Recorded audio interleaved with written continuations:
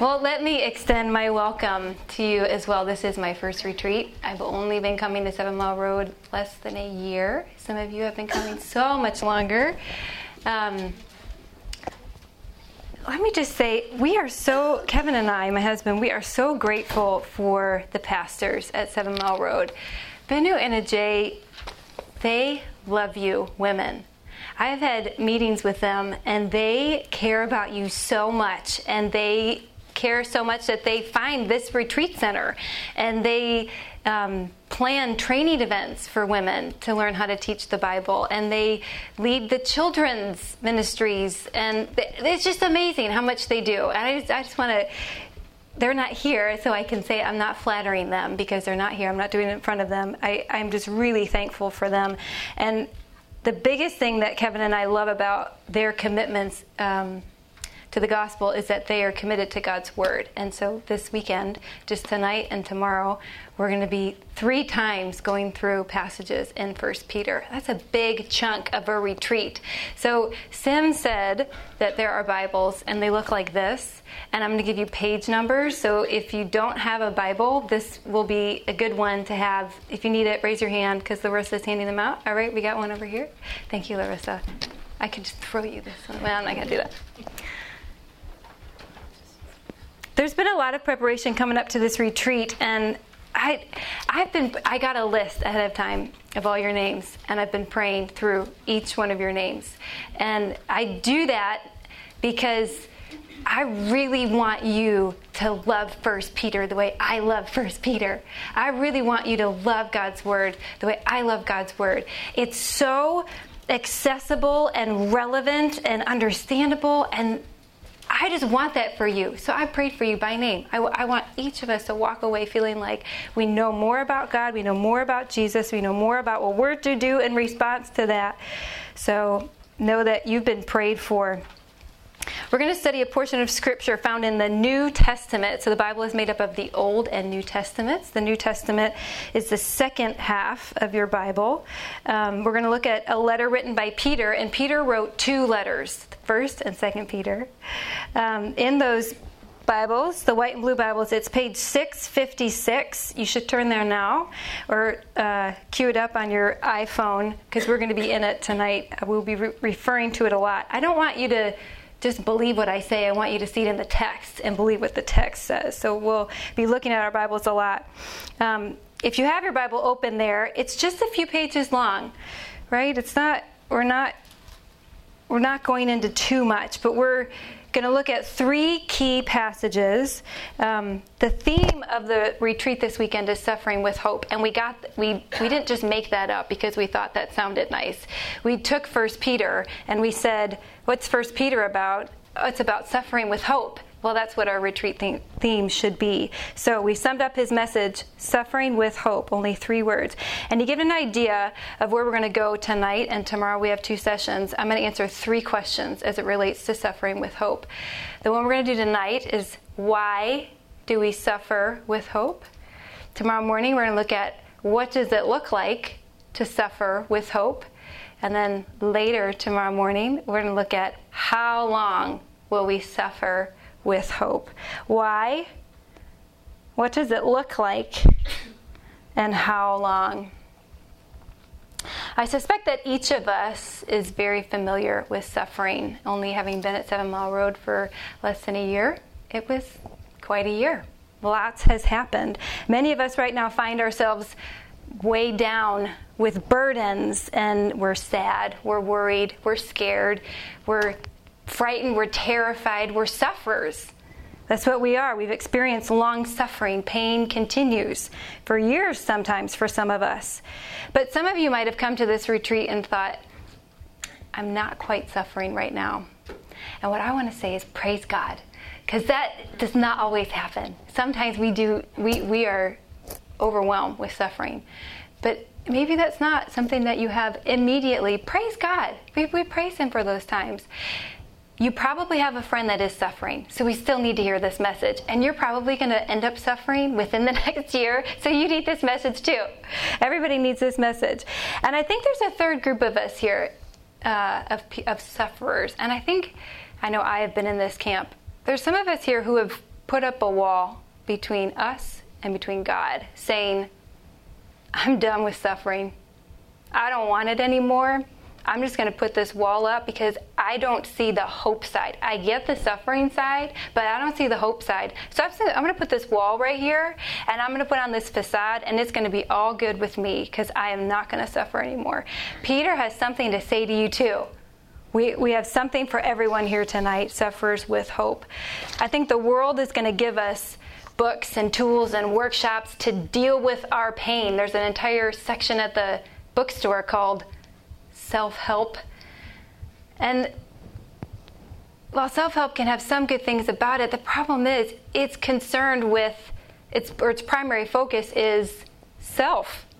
It's helping the self. And we even have so-called Christian books that focus on self. Your best life now. It's all about you and what we're going to do now.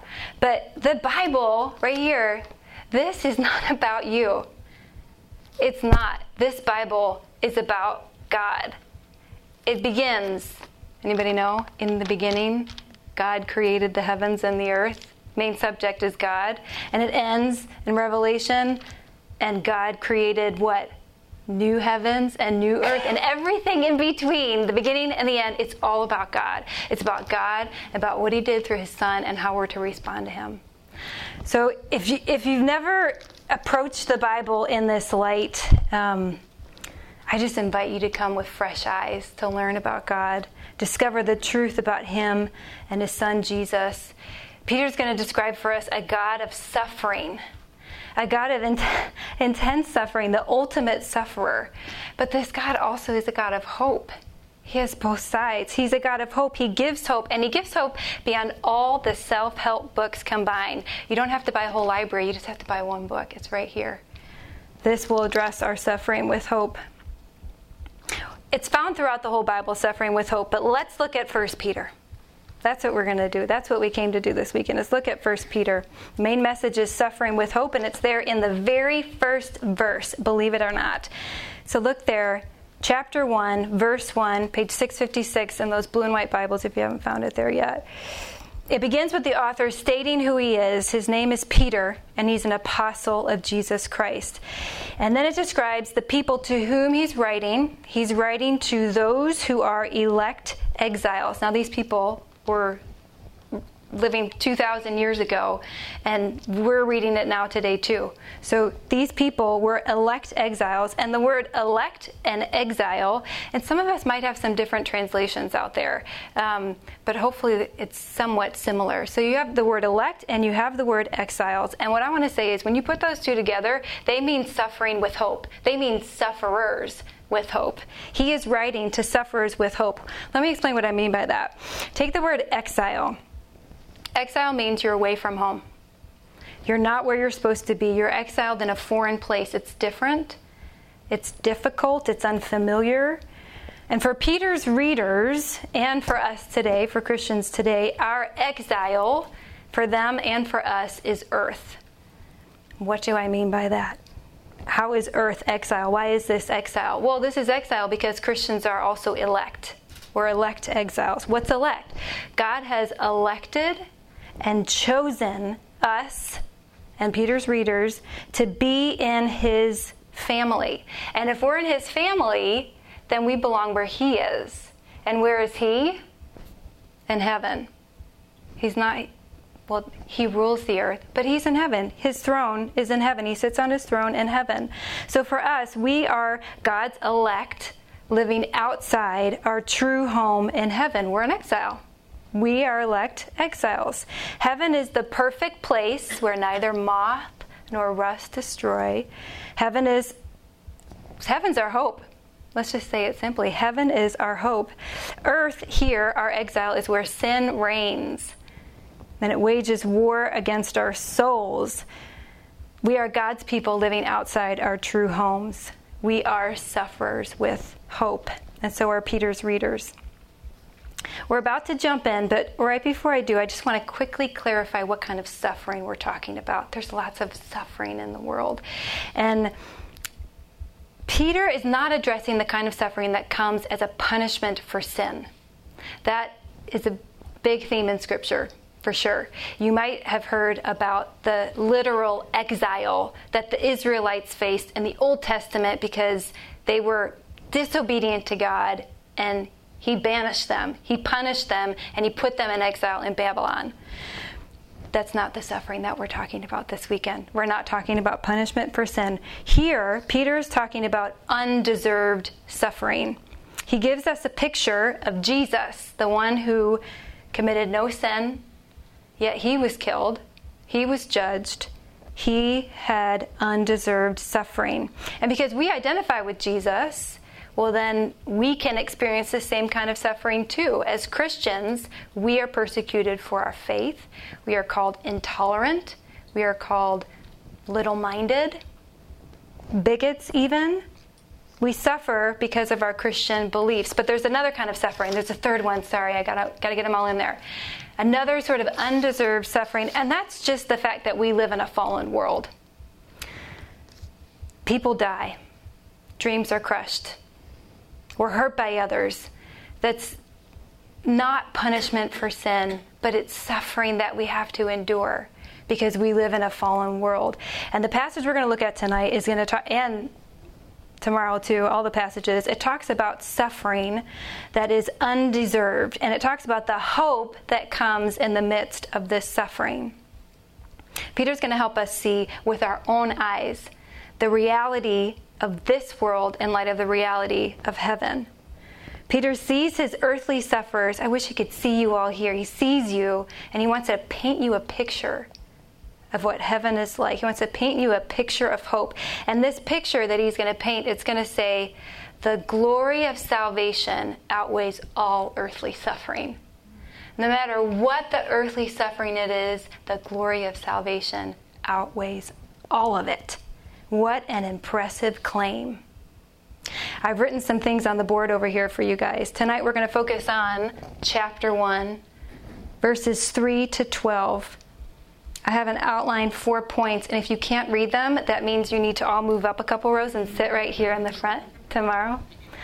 I'm going to read the text. Let me read it.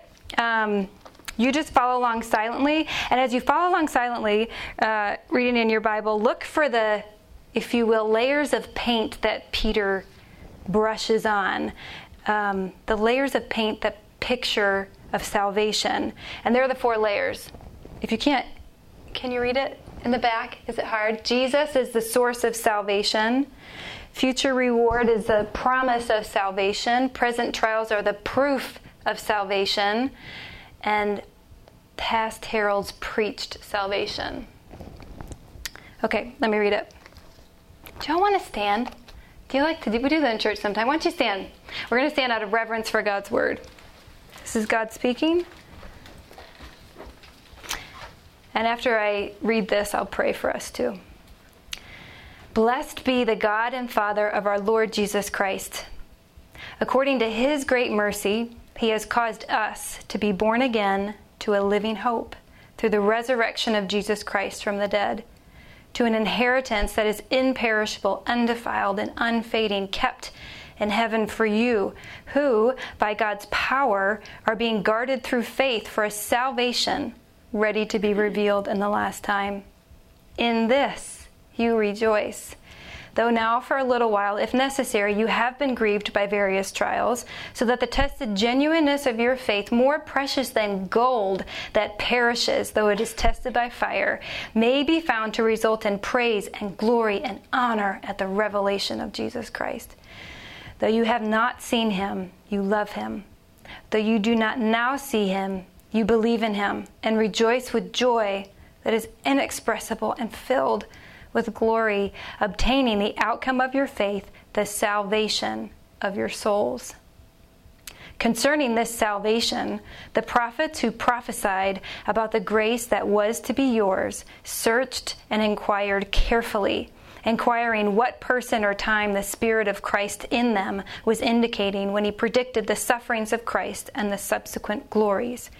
It was revealed to them that they were not serving themselves but you, and the things that have now been announced to you through those who preached the good news to you by the Holy Spirit sent from heaven, things into which angels long to look. Let me pray for us real quick. Father, would you open our ears and our eyes and our hearts so we can receive the message that you have for us?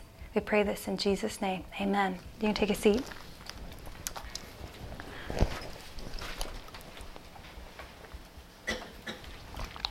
All right.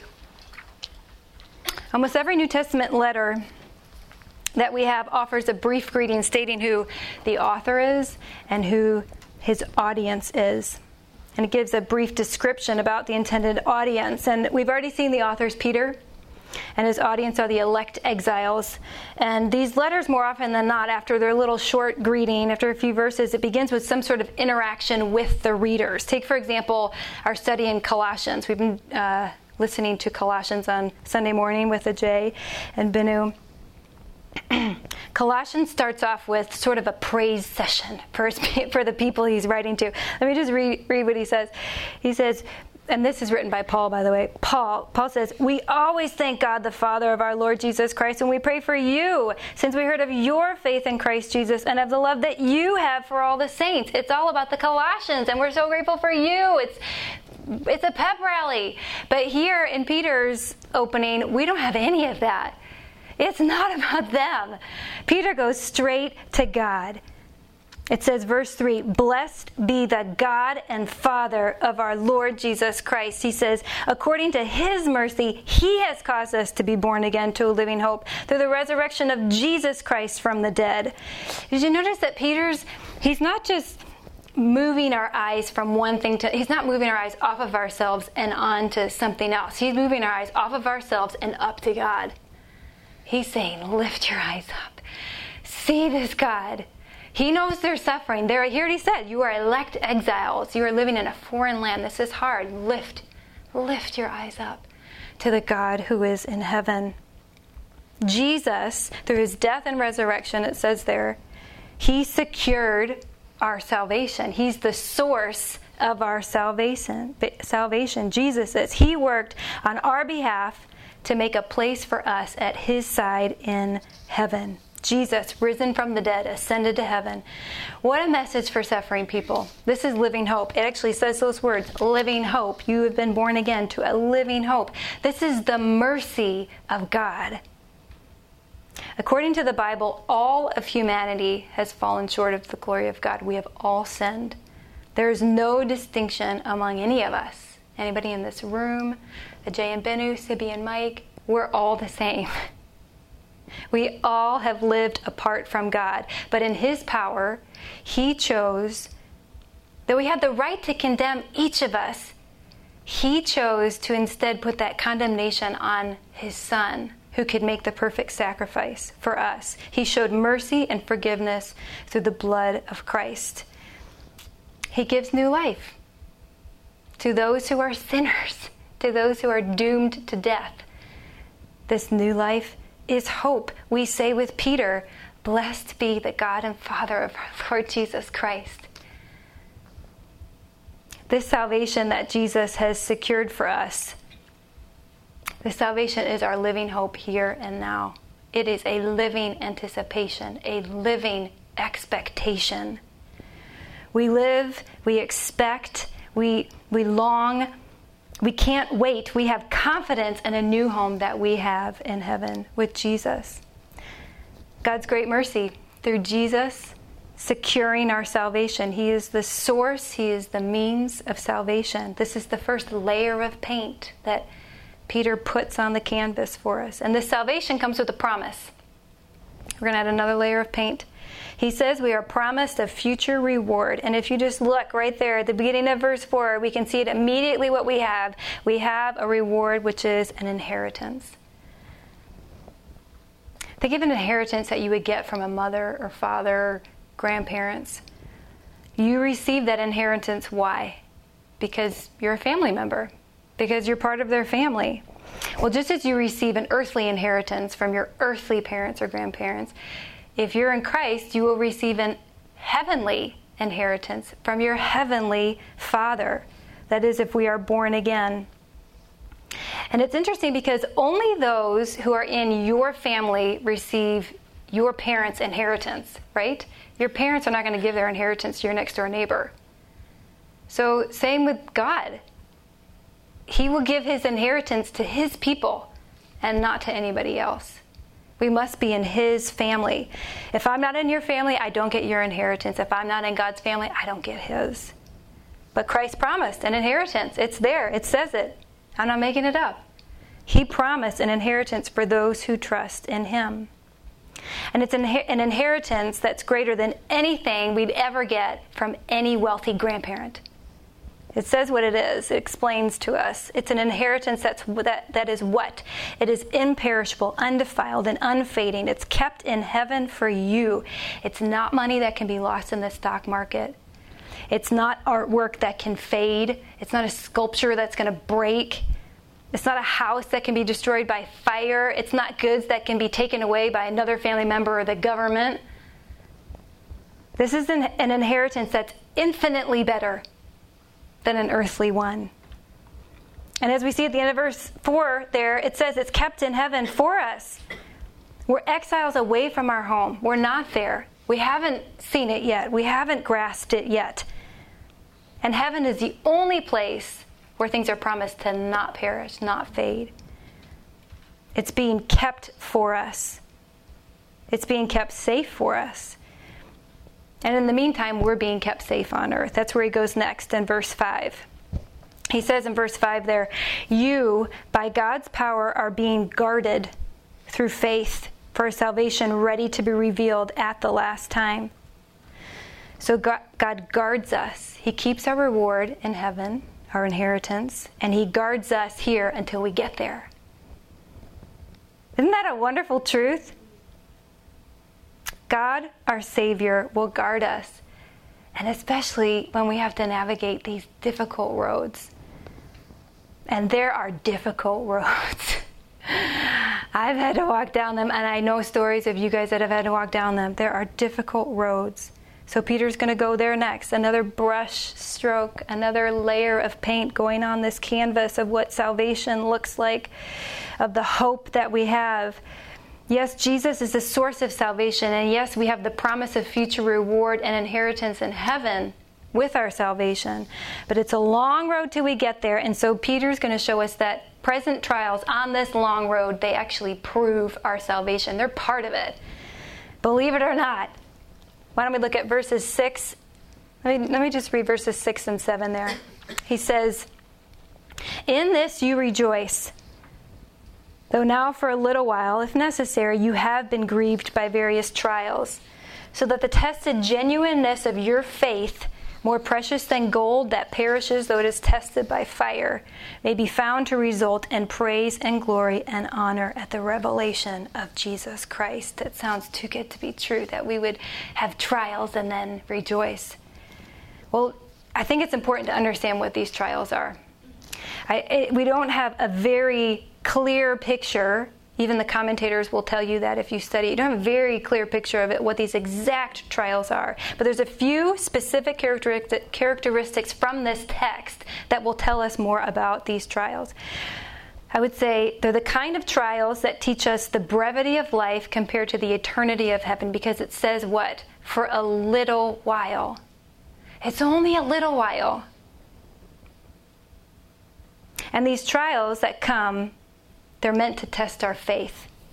Just as gold is tested or purified through fire, so these trials that come on us are a fire that is a means to purify us, testing our faith, making it more pure and better and real and able to believe what God has promised to us. Let me just ask you to consider right now what kind of trials you're facing. I'm sure when we kicked this off talking about suffering, we knew right away what it was. But if we think about what earthly trials come on a basis of being a Christian, or what trials come just because we live in a fallen world, there's many things that can come to mind. Let me just ask a few questions. How will you defend Christ when you are blamed for being intolerant? What will you do? There is a trial that comes with that.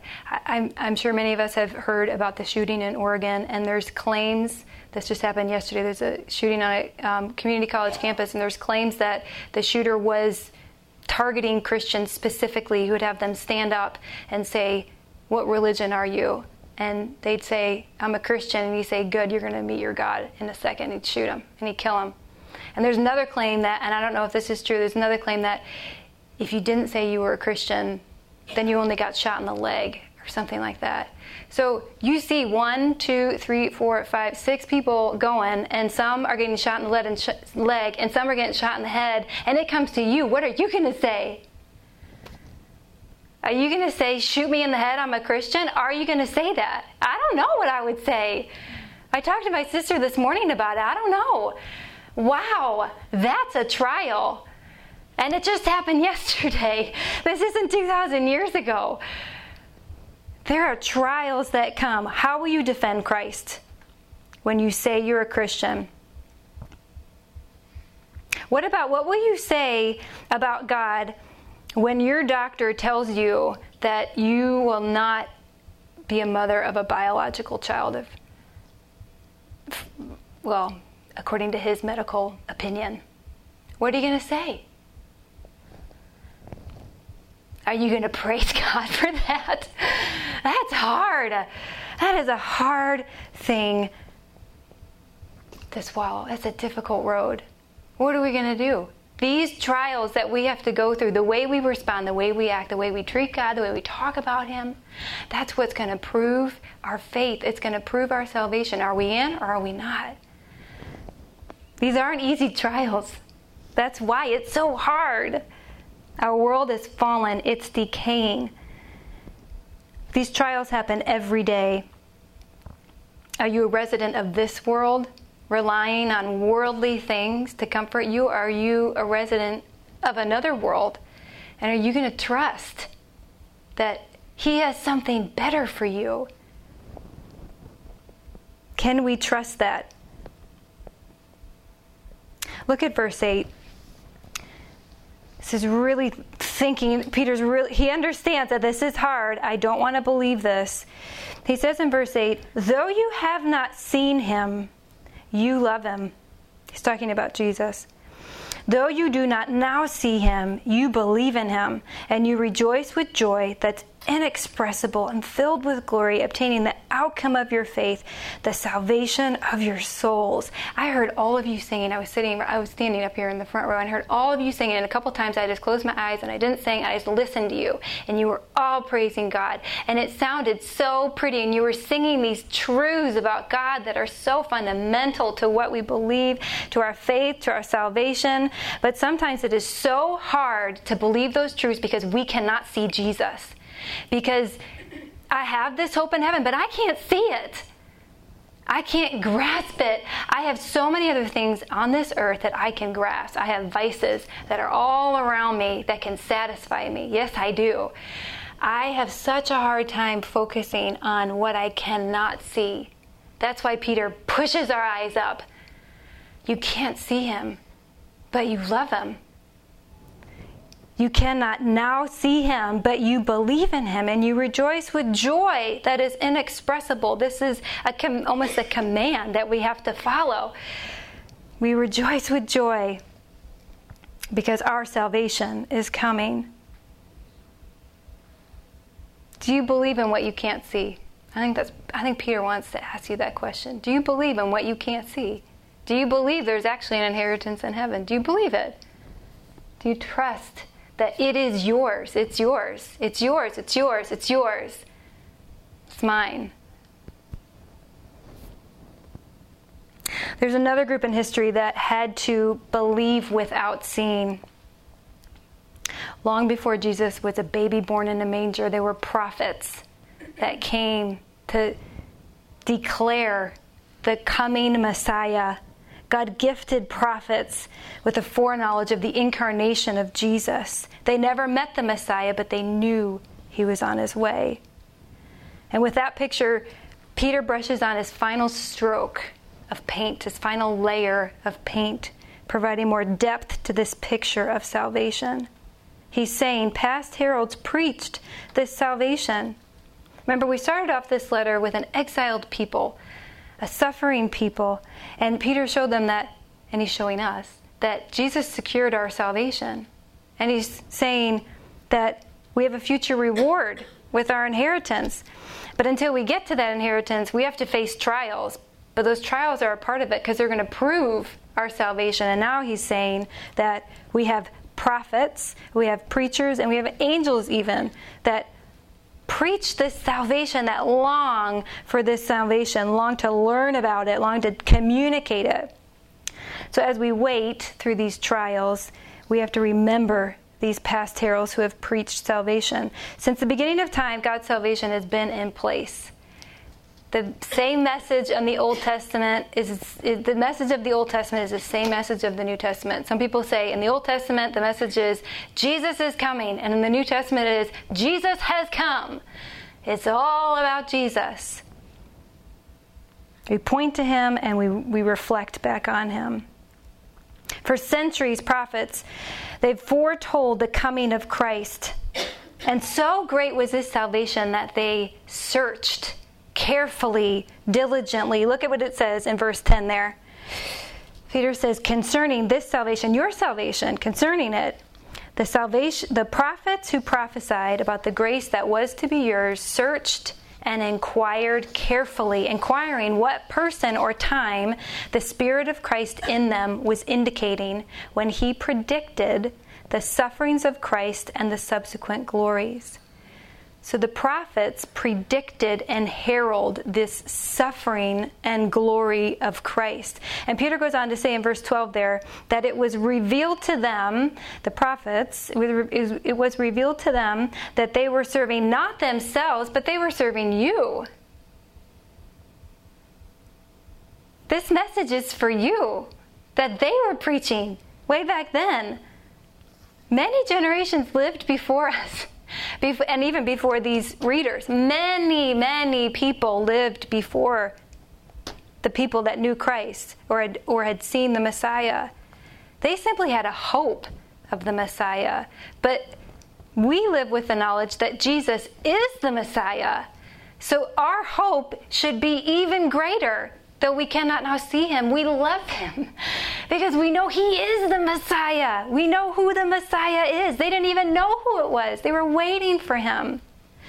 And this great gospel message, the sufferings and the glories of Christ, has now been announced to you, to me, to us, through those who preach the good news to us by the Holy Spirit sent from heaven, things into which even angels long to look. Do you notice here how wonderful God is to us? Oh, he sent prophets and evangelists to bring us the good news by his Holy Spirit. And it says that even angels longingly admire what we get. They longingly see this grace that we receive. Angels! What a great God!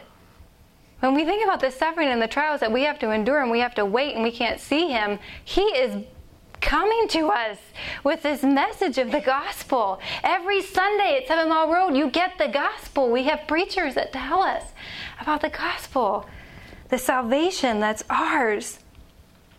We have a new identity in Christ, and that identity takes on all of who Christ is. It takes on his sufferings, and it takes on his glories. When it says here that the prophets predicted the sufferings of Christ and the subsequent glories, when you read that, you should say, that's me too then. If he suffered, I suffered. Because when he's glorified, then I'm glorified. Where he is, I'll be. We just learned that a couple of weeks ago at 7 Mile Road with Colossians chapter 3, 1 through 4, something like that. Oh, it was such a beautiful message. The glory of salvation outweighs all earthly suffering. That's what Peter is saying. As we close tonight, I want us to meditate on the words of one of my favorite hymns of all time, which is To God Be the Glory.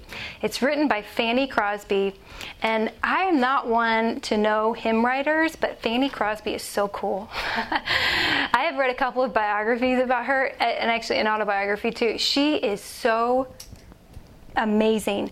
She penned more than 8,000 songs. Can you imagine that? Wow, I am lazy. That's really good. 8,000 songs. Her most famous characteristic, besides hymn writing, was that she was blind. She couldn't see. Because she was blind, she actually memorized enormous amounts of scripture. She memorized all 4 Gospels, the Proverbs, and most of the Pentateuch, which is the first 5 books of the Bible. Genesis, Exodus, Leviticus, Numbers, Deuteronomy. I mean, who would memorize Leviticus? She did. She did. She was blind, right? So she couldn't see to read. So she figured she was going to memorize it all. So she would just have it in her heart and know who Christ is. She couldn't see, but she believed. Fanny Crosby was reported as saying that had it not been for her affliction of blindness, she would not have so fine a memory. Wow, if we could all be blinded so that we could have such a great memory. I'm going to quote her now. She says, if perfect earthly sight were offered me tomorrow, I would not accept it. I might not have sung hymns to the praise of God if I had been distracted by the beautiful and interesting things about me. She counts the memorization of Scripture as more beautiful than even the prettiest artwork that we can see.